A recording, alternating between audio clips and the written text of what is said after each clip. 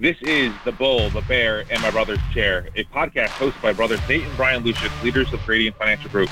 Each episode, they'll talk about how they're bullish, how they're bearish, and the chairs they cherish. I'm Joe Anthony, president of Gregory FCA, a national public relations firm catering to the financial industry.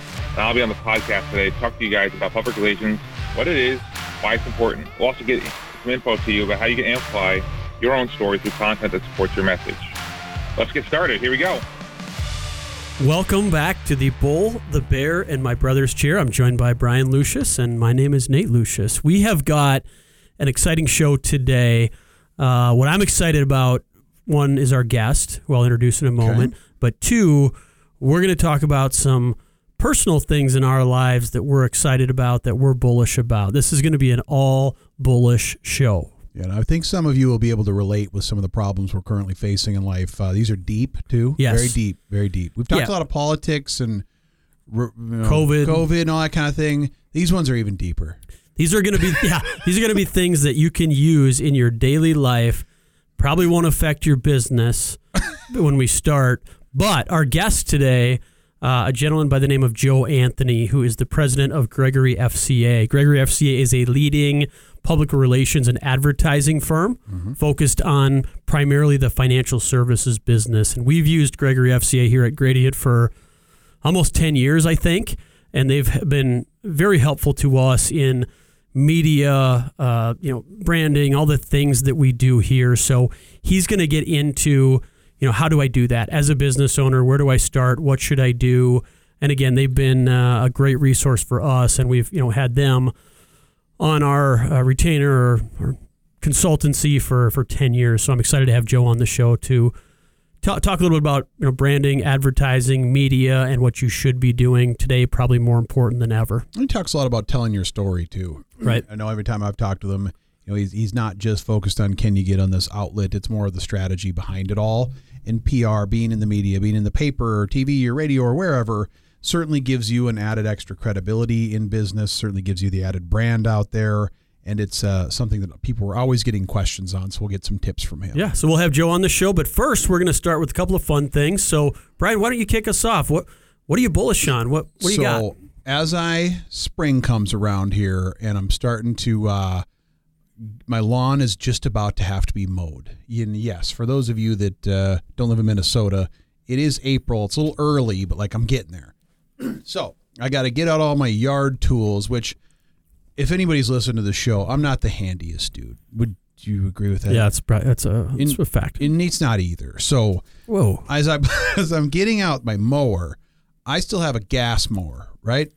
Now you're thinking, well, of course you do. What else would you buy? Well, I have transitioned, and this is what I'm bullish on.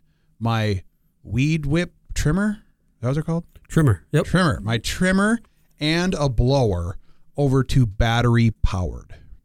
Okay? Now, here's what I'm bullish about is on my mower. Here was my situation last summer. You pay how much for a mower? $400? I'd say on the low end. On the low end, right? $500-$600 for the kind of mowers we work with. So I buy it, 3 years ago. I don't really know how to change the oil. I can add oil. I don't really know how to change the oil. I can change a spark plug.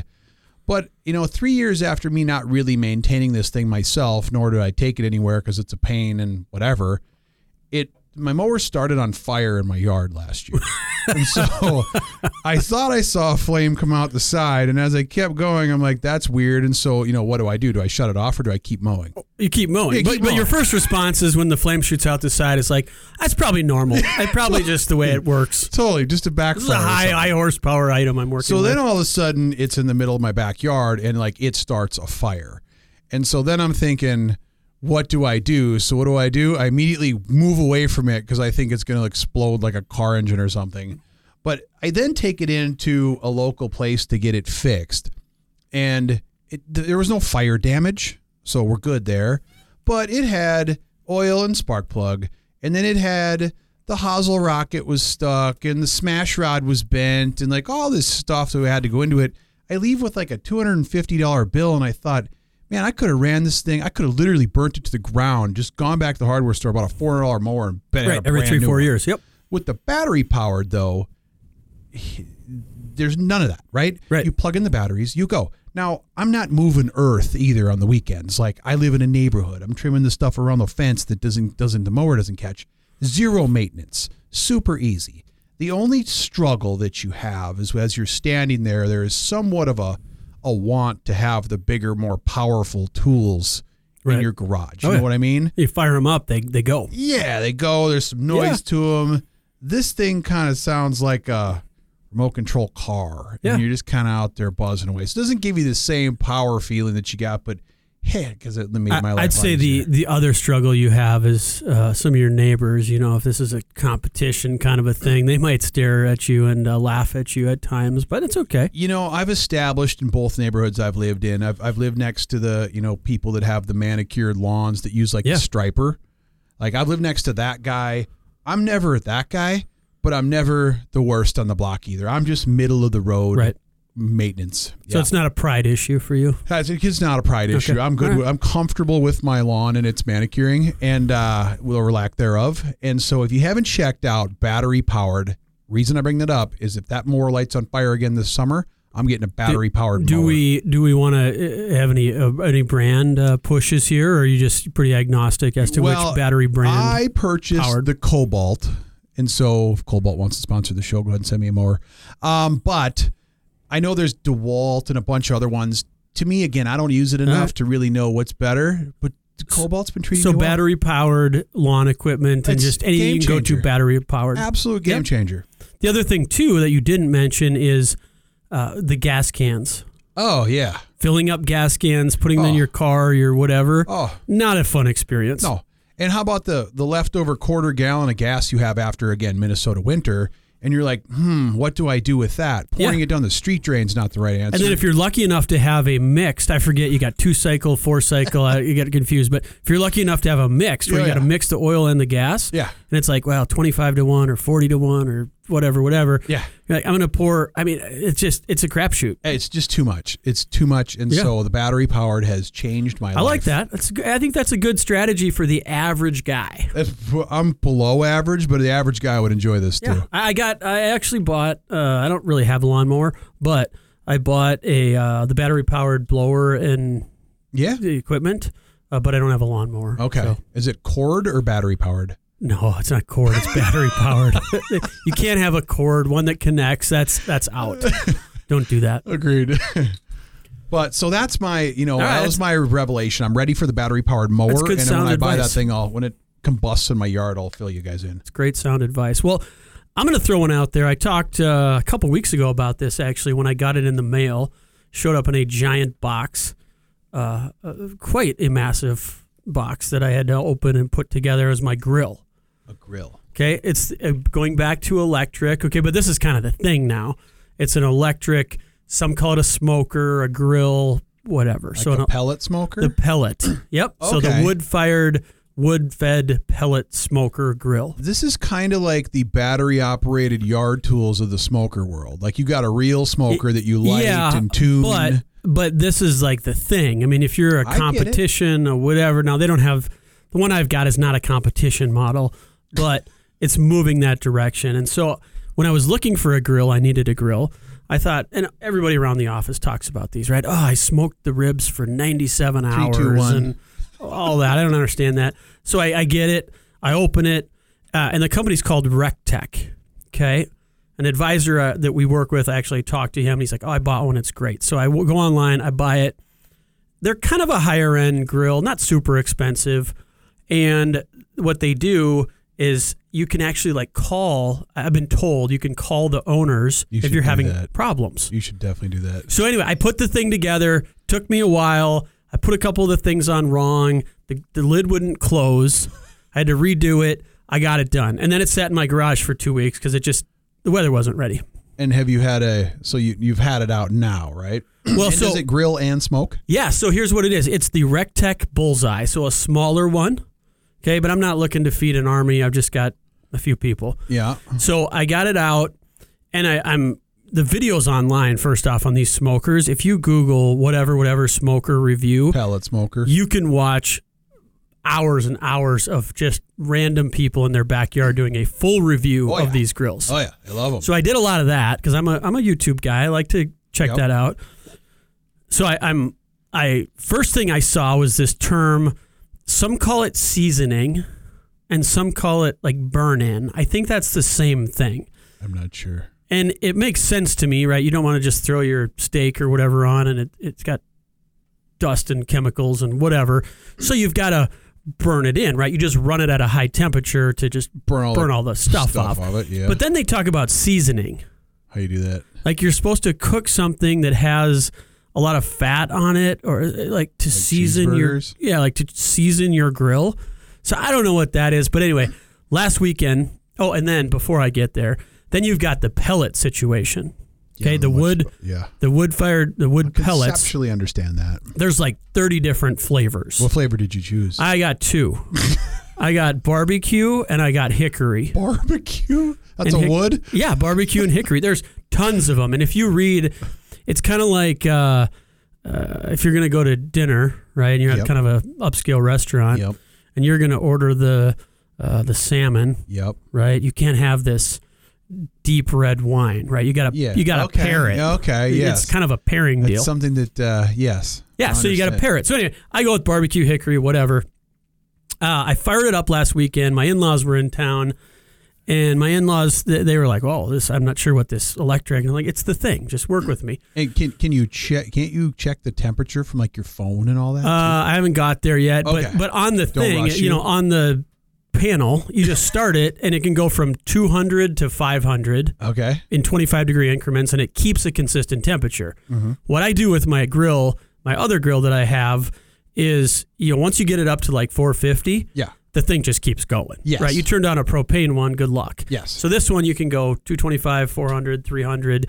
And I've not got into the long-term smoking aspect of all that. It's like an oven in your yard. Exactly. So I just want something I can use. So I fire it up. It says 400 for 1 hour. Yep. That's how you break it in or whatever. So I do that. It's running pellets through. All is well. Well, I ended up forgetting about it. Nice. And I left it on for 2 hours. Ooh, really burnt it. I extra burnt it in. All was well. Did that. And then I had the opportunity. My kids were kind of excited about it. Yeah. They're like, wow, this is cool. And it plugs in and all this. Because they always see me in the backyard, like throwing the propane tanks around because I get sick of those.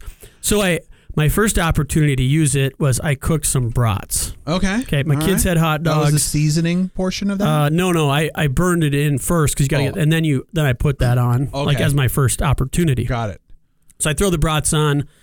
I put them at 350. Nice. I didn't know what. Hickory or barbecue smoke? Barbecue. Oh, very nice. I'm going to use the barbecue bag before I go to the hickory. So I got that done. All was well done. And then it was Easter. Okay. All right. This is a good opportunity. Yeah. So. And you had some family over. In-laws were in town. My in-laws, a couple people. To showcase this bad boy. What do you usually cook on Easter, Bilo? Oh, man. We did brunch this year, but we've had, ham in the past. Hey, ham, I would say, is a good one. Yeah. So I decided to smoke myself a ham. Nice. Okay. Big show weekend for the grill. Yeah. So I decided I was going to smoke the ham. Yeah. And never bought a ham. My wife was going to buy a ham. Yeah. And I didn't really plan this, like, hey, buy this one and I'll do this and it'll be great. So she shows up with a honey-baked, already baked, already done ham. You're going to smoke a pre-cooked ham? Well, yeah. I mean, that was my opportunity. So I'm like, my first real smoking opportunity turns into warming up the honey-baked ham for 46 minutes or whatever I did. Did the barbecue add something that the oven wouldn't have? Exactly. So I ended up, my first opportunity, I warmed up an already cooked honey-baked ham on my smoker. Did you take the foil off it at least, or did you just let her go in? My mother-in-law actually did that. She took it off, she walked it out, put it on, and I just let it sit there for an hour. I hope you had a few beers while you did it. I did. So anyway, but the Rectech grill, the smoker, I'm extremely bullish on it, and I'm excited about it. It says, one of the tips it says is don't be in a hurry. If you're going to be, don't be in a hurry if you're going to be using it. Take your time. Oh, make sure patient. Things are done right. And that's what I'm doing. Well, obviously you've not turned into Garage Logic over here. We are not the handiest folks out there, but I'm sure some of you listening can identify with that. So with that, Nate, I'll jump out of here and I'll let Joe take my chair. All right. Well, welcome, Joe, to the program. All right. Welcome. I'm proud to introduce my guest here, Mr. Joe Anthony from Gregory FCA. Joe, how are you doing today? Great, Nate. Thanks so much for having me. Absolutely. So this is a topic that Joe is going to guide us through in terms of, PR and getting your message out there. And Gregory FCA, as Joe mentioned in his introduction, is a top 10 financial services PR firm focused on really getting the message out there. We, Gradient, have actually been a client of Gregory FCA for quite some time, and we do a lot of national media, and Gregory FCA has been a big part of doing that. So, Joe, why don't you give us a little of your background and a little of what do you guys do as a firm? All right. Well, Nate, I got to tell you, I've been doing this almost 20 years. It's hard to believe. I don't feel like I'm old enough that's been doing anything for 20 years, but over the last 20 years, I've been working with RIA firms, the wealth management industry, and it's expanded to the broader financial services arena, helping people tell their stories, finding ways to elevate what may be the mundane or the day-to-day work into subject matter expertise and thought leadership visibility. And Gregory FCA, I'm proud of it. Over the last 2 decades I've been involved, we've really extended our offering where we're not just helping our clients generate media relations opportunities, but we're doing some other things. And I think what's really important here fundamentally is that if we're talking about the financial services space, wealth management, or even more broadly in terms of professional services or running a business, so much of business is done now on trust. And I think the area we operate in really is around building up the credibility and trust so people want to work with you. And as you've seen, Nate, every industry, whether it's restaurants or financial services or in between, they have outfits and venues where people can rate, review, share ideas, and let the world know in the digital domain what their experience is and help people build up a platform for social proof. And so a big part of what we're doing is helping firms, big and small, amplify their story, get their message out there, and using both traditional media as well as some of the new digital things that are available to us all. That's a great background. And let's start, Joe. You mentioned a few things there. We're all familiar with what's going on in the world and how, marketing and face-to-face and all that stuff has changed. So let's start with, if you could, and I'm going to put you on the spot here a little bit, but if you think about non-financial services, okay, so you think about brands and companies and things that are not in the financial world, are there any that come to mind to you that you think do a really, really good job of, being a part of the community, having an effective brand? What are some of the names that come to mind for you? So I have to be careful here because I'm going to give you an example that's somewhat irreverent, right? You have the Barstool brand, and you love him or hate him. Dave Portnoy has gotten out there, and he has cultivated an audience. And for people looking to learn how to maximize the benefits of publicity, don't necessarily think about all the crazy stuff he does or his pizza reviews or things like that. Let's focus on for a second the fundamental of any successful marketing or communication strategies: know your audience. He has nailed that principle. He knows his audience. There are people that don't want the same tired, prepackaged content information. It comes down to it's kind of like you could look at a food review and figure out, maybe I'll go to this restaurant and spend $200, or something people will do on an ongoing basis, like grabbing a slice of pizza. And he's found that approachability and really nailed that. So that's one example. He sort of tethered himself into the financial services realm more recently, but let's just call him more of a lifestyle brand. Right. I think that's a great example, and we've talked a little bit about him, and the brand on the show in the past. I think that's a fantastic example. When you talked about knowing your audience, okay, I think one of the biggest mistakes or issues that people deal with is you ask any business, who's your customer? Who do you want to get in front of? And they kind of, some of them respond with, well, anybody and everybody who would work with me. That's an easy answer. But in your mind, how do you help, or what do you look for when you're helping a business? Let's define who you're trying to attract or who you want to be a part of your community.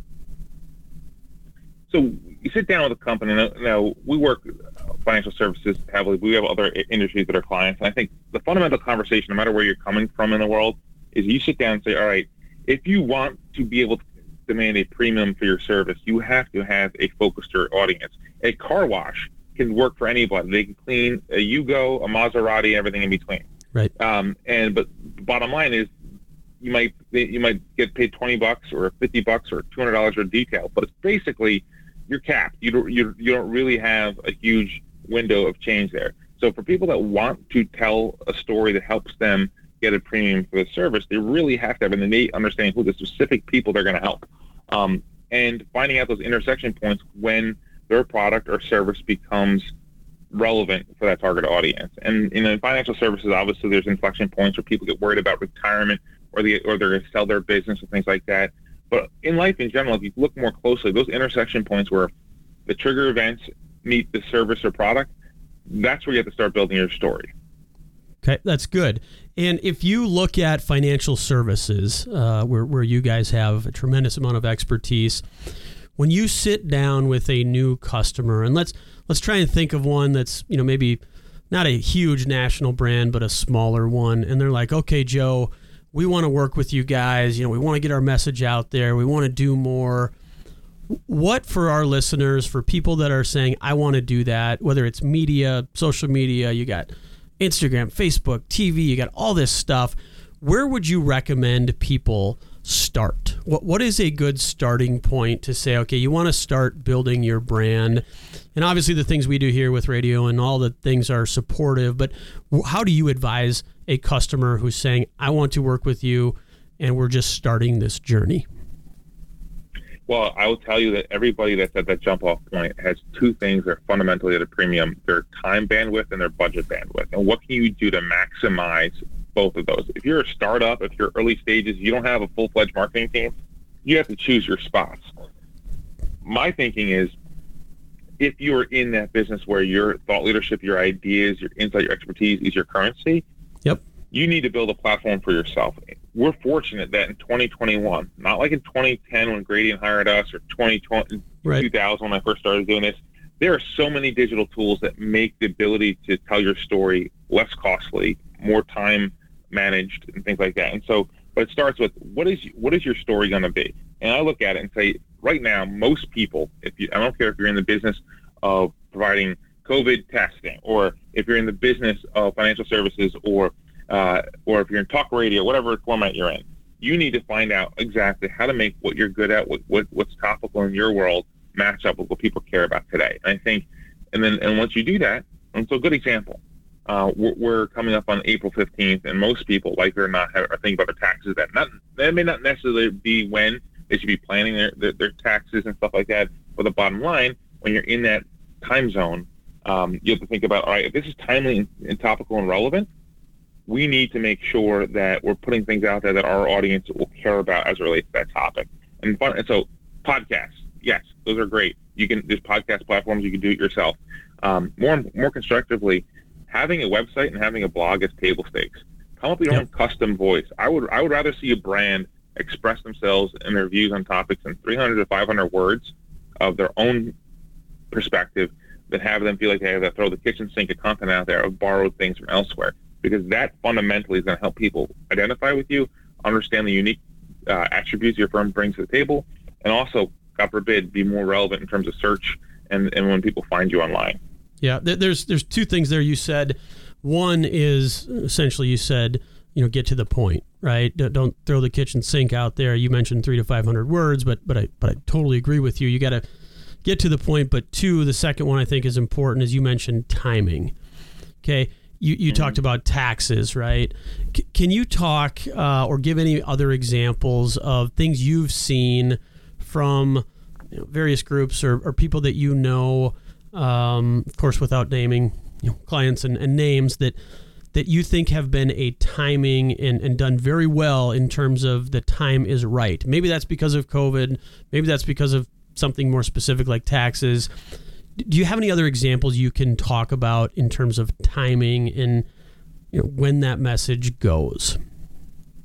Yeah, absolutely. And so let me just back up for a second. I'm a firm believer that whether you're selling products or services, everyone has their moment, inflection points where they have an exogenous event happening, something happens that has the potential to catapult their marketing, their brand recognition, their voice faster than ever. And if you go back in time a few years ago, we helped launch the first cybersecurity ETF in that end of the financial business. And that just happened to debut in the market a few weeks before the big Home Depot and Sony hacks, which made cybersecurity a pop culture item. That's timing. They're very successful. And most new issues in that space, they don't gather a lot of assets quickly. But, man, that thing got to $1 billion in less than 6 months because they captured in the moment, the timing worked in their favor. A little bit more broadly speaking, we see brands that do well with things like providing services to the female market and using things like International Women's History Month as an advantage. Mother's Day, taking advantage of natural recurring calendar events to be able to insert their voice at a time where it makes their message a little bit more relevant or timely. So there's a lot of different ways you can go. There could be isolated events, like I mentioned in the first case with the cybersecurity, or ongoing repeatable things. I think it's very important to understand that whether you are a consumer of information, a media outlet, a brand, folks are creatures of habit. And I think if you recognize how people interact with information in the world around them, you can find ways to elevate your story, your voice, in a way that will feel timely and current, even if it's something you might have said at the same time the year before. Yeah, that's great information. You mentioned the women in business, and we actually have an initiative here and a group here, Women in Business, of our best and brightest financial advisors that are women. But not only you have to be a woman to do that, but we have a great group of them. However, they spend their time focused on that, right? What impacts, wealth transfer, right? Women control trillions of dollars of wealth, and I think that's a great example. And it's not that it has to be women, but it could be something else. We have an advisor that's actually in town right now that is in a small community in Oregon, and they, through branding, through exercise, it's a small community, but they own their community. So let's talk about advisors in smaller markets, if you would. So if you're in a smaller market, you're in Chicago, that's a big market, you do mailings and you kind of litter the earth with stuff. Let's talk about smaller markets and your thoughts on if you're an advisor and you say, well, I really don't have this mass population, in terms of branding and image, what are your guidance or your thoughts on, is it about me? Is it about my family? Is it about my services? What kind of guidance could you give for advisors who typically operate in a smaller community? Yeah, I think it's really important to recognize the difference. If you're in a major metropolis sort of area, you mentioned Chicago and New York, it's really difficult to come across as relatable to a broad community as you might like. We have a client in Eastern Washington where they are very relatable in the community, and their tact is far different than you might be elsewhere. Keep in mind, authenticity is always at a premium, but in a smaller community, it's even more imperative. Think about it from the standpoint of an advisor who literally has to physically bump into his or her referral sources, right. Co-providers in different categories of where if you're not authentic in your messaging, it's going to catch up to you rather quickly. It's actually more incumbent upon, Sue or Tom advisor in whatever town to have information that they put out there, be things that they would actually say and things that are actual expert in, and making sure that how they communicate really conveys truth to what they're delivering in the market. And so, but at the same time, in the world of earned media, where there's a CNBCs and the Wall Street Journals of the world, right. And then the own channels, your blog, your social media, your voice in your own channels becomes as important or more important than the visibility in a CNBC or Wall Street Journal, because it comes down to the connection people have. Again, fundamentally, what I said at the beginning, we're all in the trust business. How do people experience you, their level of trust and credibility, whether you're buying a car, whether you're going to a restaurant, whether you're delivering financial services? People want to know what to expect from the service or product they're buying. Right. I think a few of the things that you talked about there in terms of your message, I think a lot of business owners, financial or otherwise, want to talk about their thing, right? I'd love to get on the paper or the TV or something and talk about Apple earnings or some financial topic. You mentioned Barstool earlier, and again, love them or hate them, they have fun. And this is my belief, is that having some fun, even if you're in the financial business, which a lot of people would say isn't really that fun,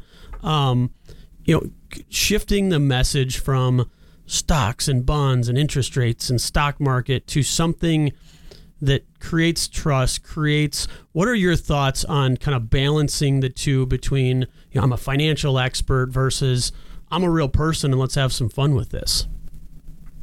Yeah, I do think it's really important. And we've discovered, so I would call 2020 is the year that people let their guard down. Right. What by that? You're basically, you've lived a year working, playing, basically where everyone has a digital look into your living room, your bedroom, your home office. Sure. And I can remember late March last year, I saw a lot of collars and ties and sweaters over button downs. And then by summertime, it was golf shirts. And by the fall, it was sweatshirts. And, right. And that's just a good example. And the paradigm shifted so quickly to the point now, it's almost stunning if you get on the call and everyone's clean shaven and everyone's got a collared shirt on, right? Right. And so the world has changed a little bit there. And so what does that mean? I think at the end of it all, we want relatability, whether it's fun, whether it's being insightful, whether it's thought-provoking, things that move the listener, the viewer, the reader in a way that gets them to feel like, yeah, I can see myself working with Nate or working with Joe or whomever it might be, right, because of the level of relatability. And so one thing I cringe at, though, is that not everybody could be Jim Cramer or Dave Portnoy or whomever, and trying to stretch to be that guy or that woman can actually be, instead of beneficial, ends up undercutting your credibility, your relatability, because it just doesn't feel right. And so I tell people, if you're going to get out there, try to promote your boring business, your finance, if you're managing money or Yep. you're selling insurance, whatever you're doing, you have to have some fun with it. So part of it has to be like, okay, maybe it's helping your clients envision what they're doing next with it. All right, and for some people, I know when they talk about things with their clients in their blog posts and their podcasts, they're doing things like, instead of talking about returns in terms of percentage returns, they'll say things like, hey, we took a look at the traditional 60-40 account that you had been in when you became a client, and now we've done this, and your returns over the last 2 years is equivalent of a Ferrari in a beach house, right? Right. And even little things like that, just to soften up and make it more relatable, ends up being the sort of thing where if you're a consumer of information, you start realizing it's more than just number crunching or boring corporate drivel. Right. I think that's great. So let's transition a little bit, because we have to talk about it. You mentioned, and I didn't even realize, we became a client in 2010. Is that an accurate statement? It might have been earlier, but let's fill that dark. So it's been 10 years, at least 10 years since Gradient. We've been working with you guys. I don't think it's any surprise that, when you look at specifically our investment group, and you guys have done lots of things with us, but, our investment team, and they're on Fox and CNBC and all of that. And yes, that's fun and it's exciting, because we have to answer the question. People say, well, how do you get on there? What do you do? What do national organizations like that, what are they looking for? So the paradigm has shifted over the years, and it's very interesting. When I first started doing this, it was the establishment. Who's the old guard? Who should be on there? So think about it this way. Right. In today's terms, you see just as much as Chamath at Social Capital and Elon Musk at Tesla as you do Larry Fink at BlackRock and Warren Buffett. All of them have their platform, but it used to be the Warren Buffetts and Larry Finks of the world dominated, and you never heard edgewise from the entrepreneurs, the upstarts. That has shifted when the focus on what's new, what's next, who's up and coming has become just as important as who's already made it. And I think it's really important to think about when you're entering the world of media, whether you're trying to appeal to a big city daily in your home state, you're trying to appeal to Barron's, the Wall Street Journal, or on TV. There's two things that really matter. What you say, what your area of expertise is, has to match up. I used to have clients who used to always want to be on Oprah's show, Sure. And then you find out that they're trying to get on her show with a book about insurance planning that was self-published. Know your audience. Oprah is not doing that. Sorry. But the flip side is, you see CNBC, you see Bloomberg, they have a heavy skew towards economics, investing, and so forth. Fox Correct. Business and Fox News will dive more into policy and government a little bit more, but still skews towards financial topics. So you start looking at that and so where do you fit in there? That's part of it. The second thing is, it's also really important where it's as much information as it is entertainment and vice versa. And so the people that are on there have to be able to carry the conversation in a way that's not only informing and enlightening, but also engaging. The people want to hear from folks that are excited to be there. Big problem most people have is that their view of contributing to other people's media, earned media, is that it's their band's fans, not the publications. And you're playing on someone else's home turf. You have to respect their rules. You have to understand what they're trying to get out of it.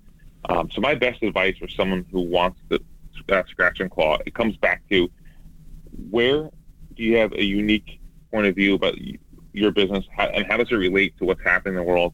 And you have to start somewhere. Find somebody who can help you begin building your media resume. It may be publications like NerdWallet or Bankrate, which are prolific publishers of interesting financial content. Yep. They may not have the same prestige as some of the other names I just mentioned, but put yourself on the map, start engaging that process, and constantly focus on, what do you do best, and how does it intersect with what's happening in the world?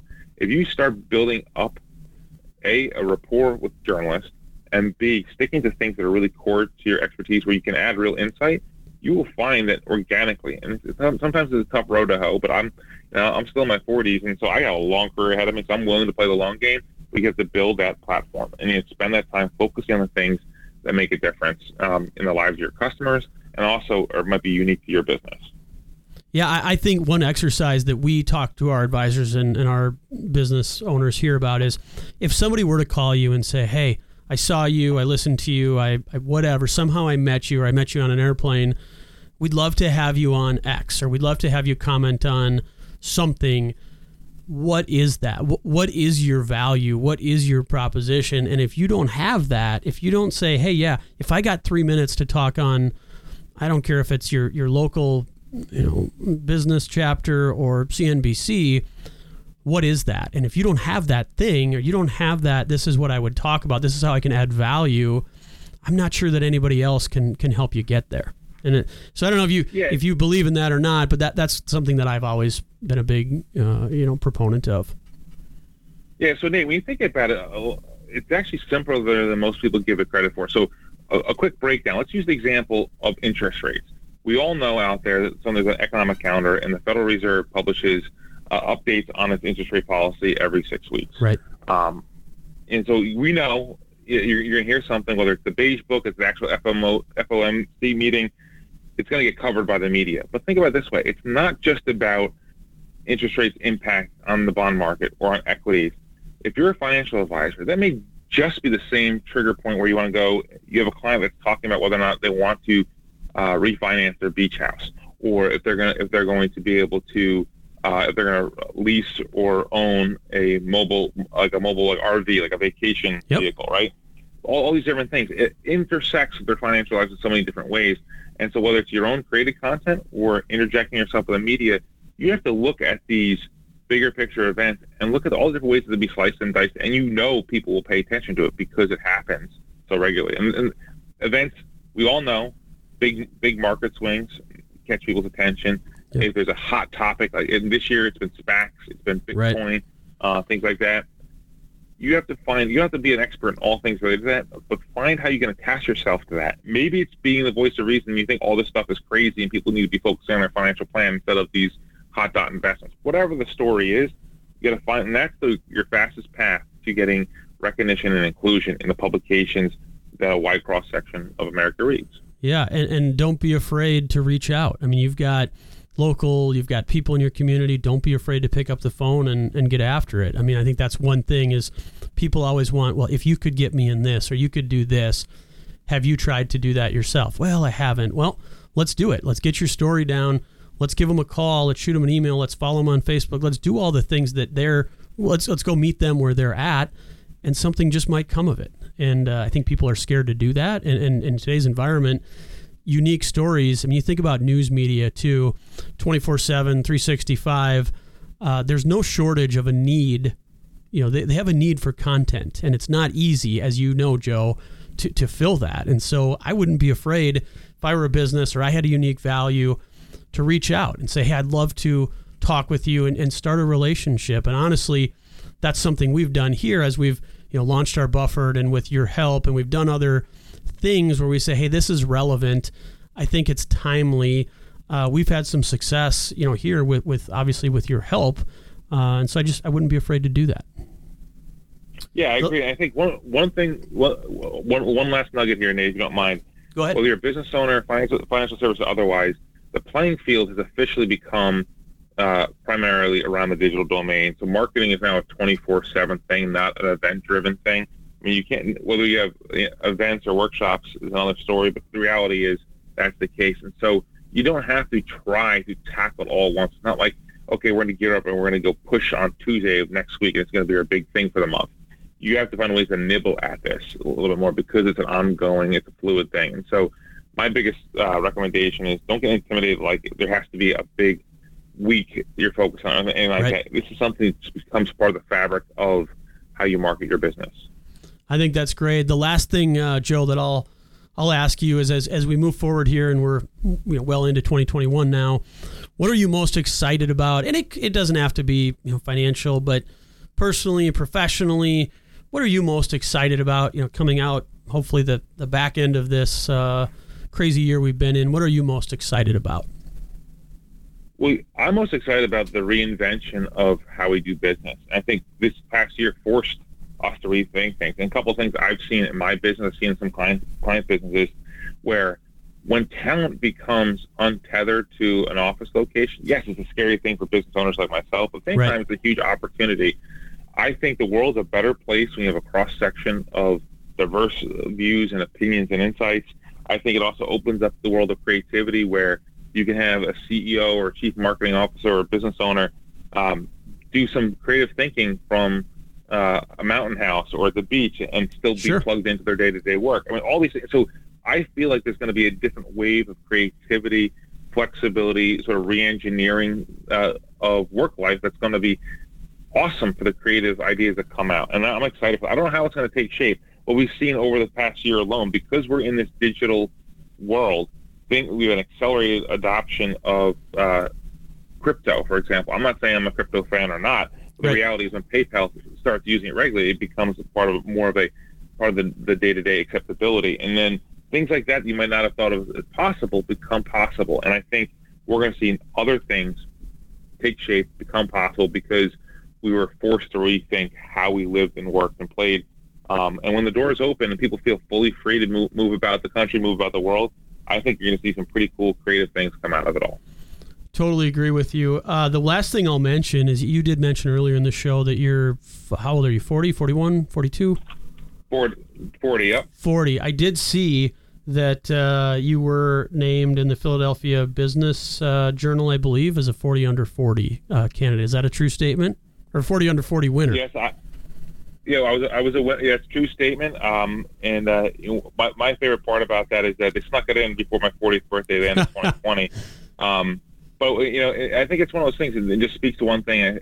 It's really important if you're an advisor, if you're a business owner. One thing I feel good about is that in some ways, that was a recognition of things I was doing outside the office. Right. But at the same time, I think people want to know people, and if you can put yourself out there, whether it's an award like that, or people will recognize you, understand who you are from a genuine perspective. It's all good. I was flattered by that, and thanks for mentioning that, Nate. Yeah, for sure. And so in wrapping up here, the biggest takeaways I have, and again, we do a ton of media, and obviously Gregory FCA helps us, but a lot of that is done on our own. And one of the things Joe mentioned is, we get a lot of opportunities here that frankly we say, not a good fit. And things that we do to say, this is what we're good at. This is our story. And this really isn't our story. And so we've had some people, well, would you like to comment on Bitcoin and yada, yada. We've passed on those opportunities, not because we don't believe in it, but just because it hasn't been that's not our story. So I would encourage everybody who's listening, what is your story? What are the 3 or 4 things? You're on an airplane, you meet somebody and they say, wow, that's interesting. I'd really like to learn more. What are those things? That's clients, that's media, that's all the things you're doing. So Joe, anything else to add before we wrap up? Well, the last thing I'll say, Nate, is that right now the playing field has never been more level for upstart, aspiring brand builders. And now's the time. Take advantage of the earned channels as well as the owned channels. There's so much you can do out there. There's plenty of space to sort of sandbox your new marketing ideas. Yep. Whether it's messing around with the podcast or developing your own blog content for the first time, now is as good a time as any, and take advantage because of plenty of people that's never been more level. Yeah, and obviously, that's a great point. Our listeners know here between podcasting and radio and all the things that we do to support, financial services owners, now's the time. And so, Joe, I appreciate your time. I appreciate the work you've done for us over the years, and thank you for being a guest today. Hey, sure, Nate. This was fun. Be well. All right. Thanks, Joe.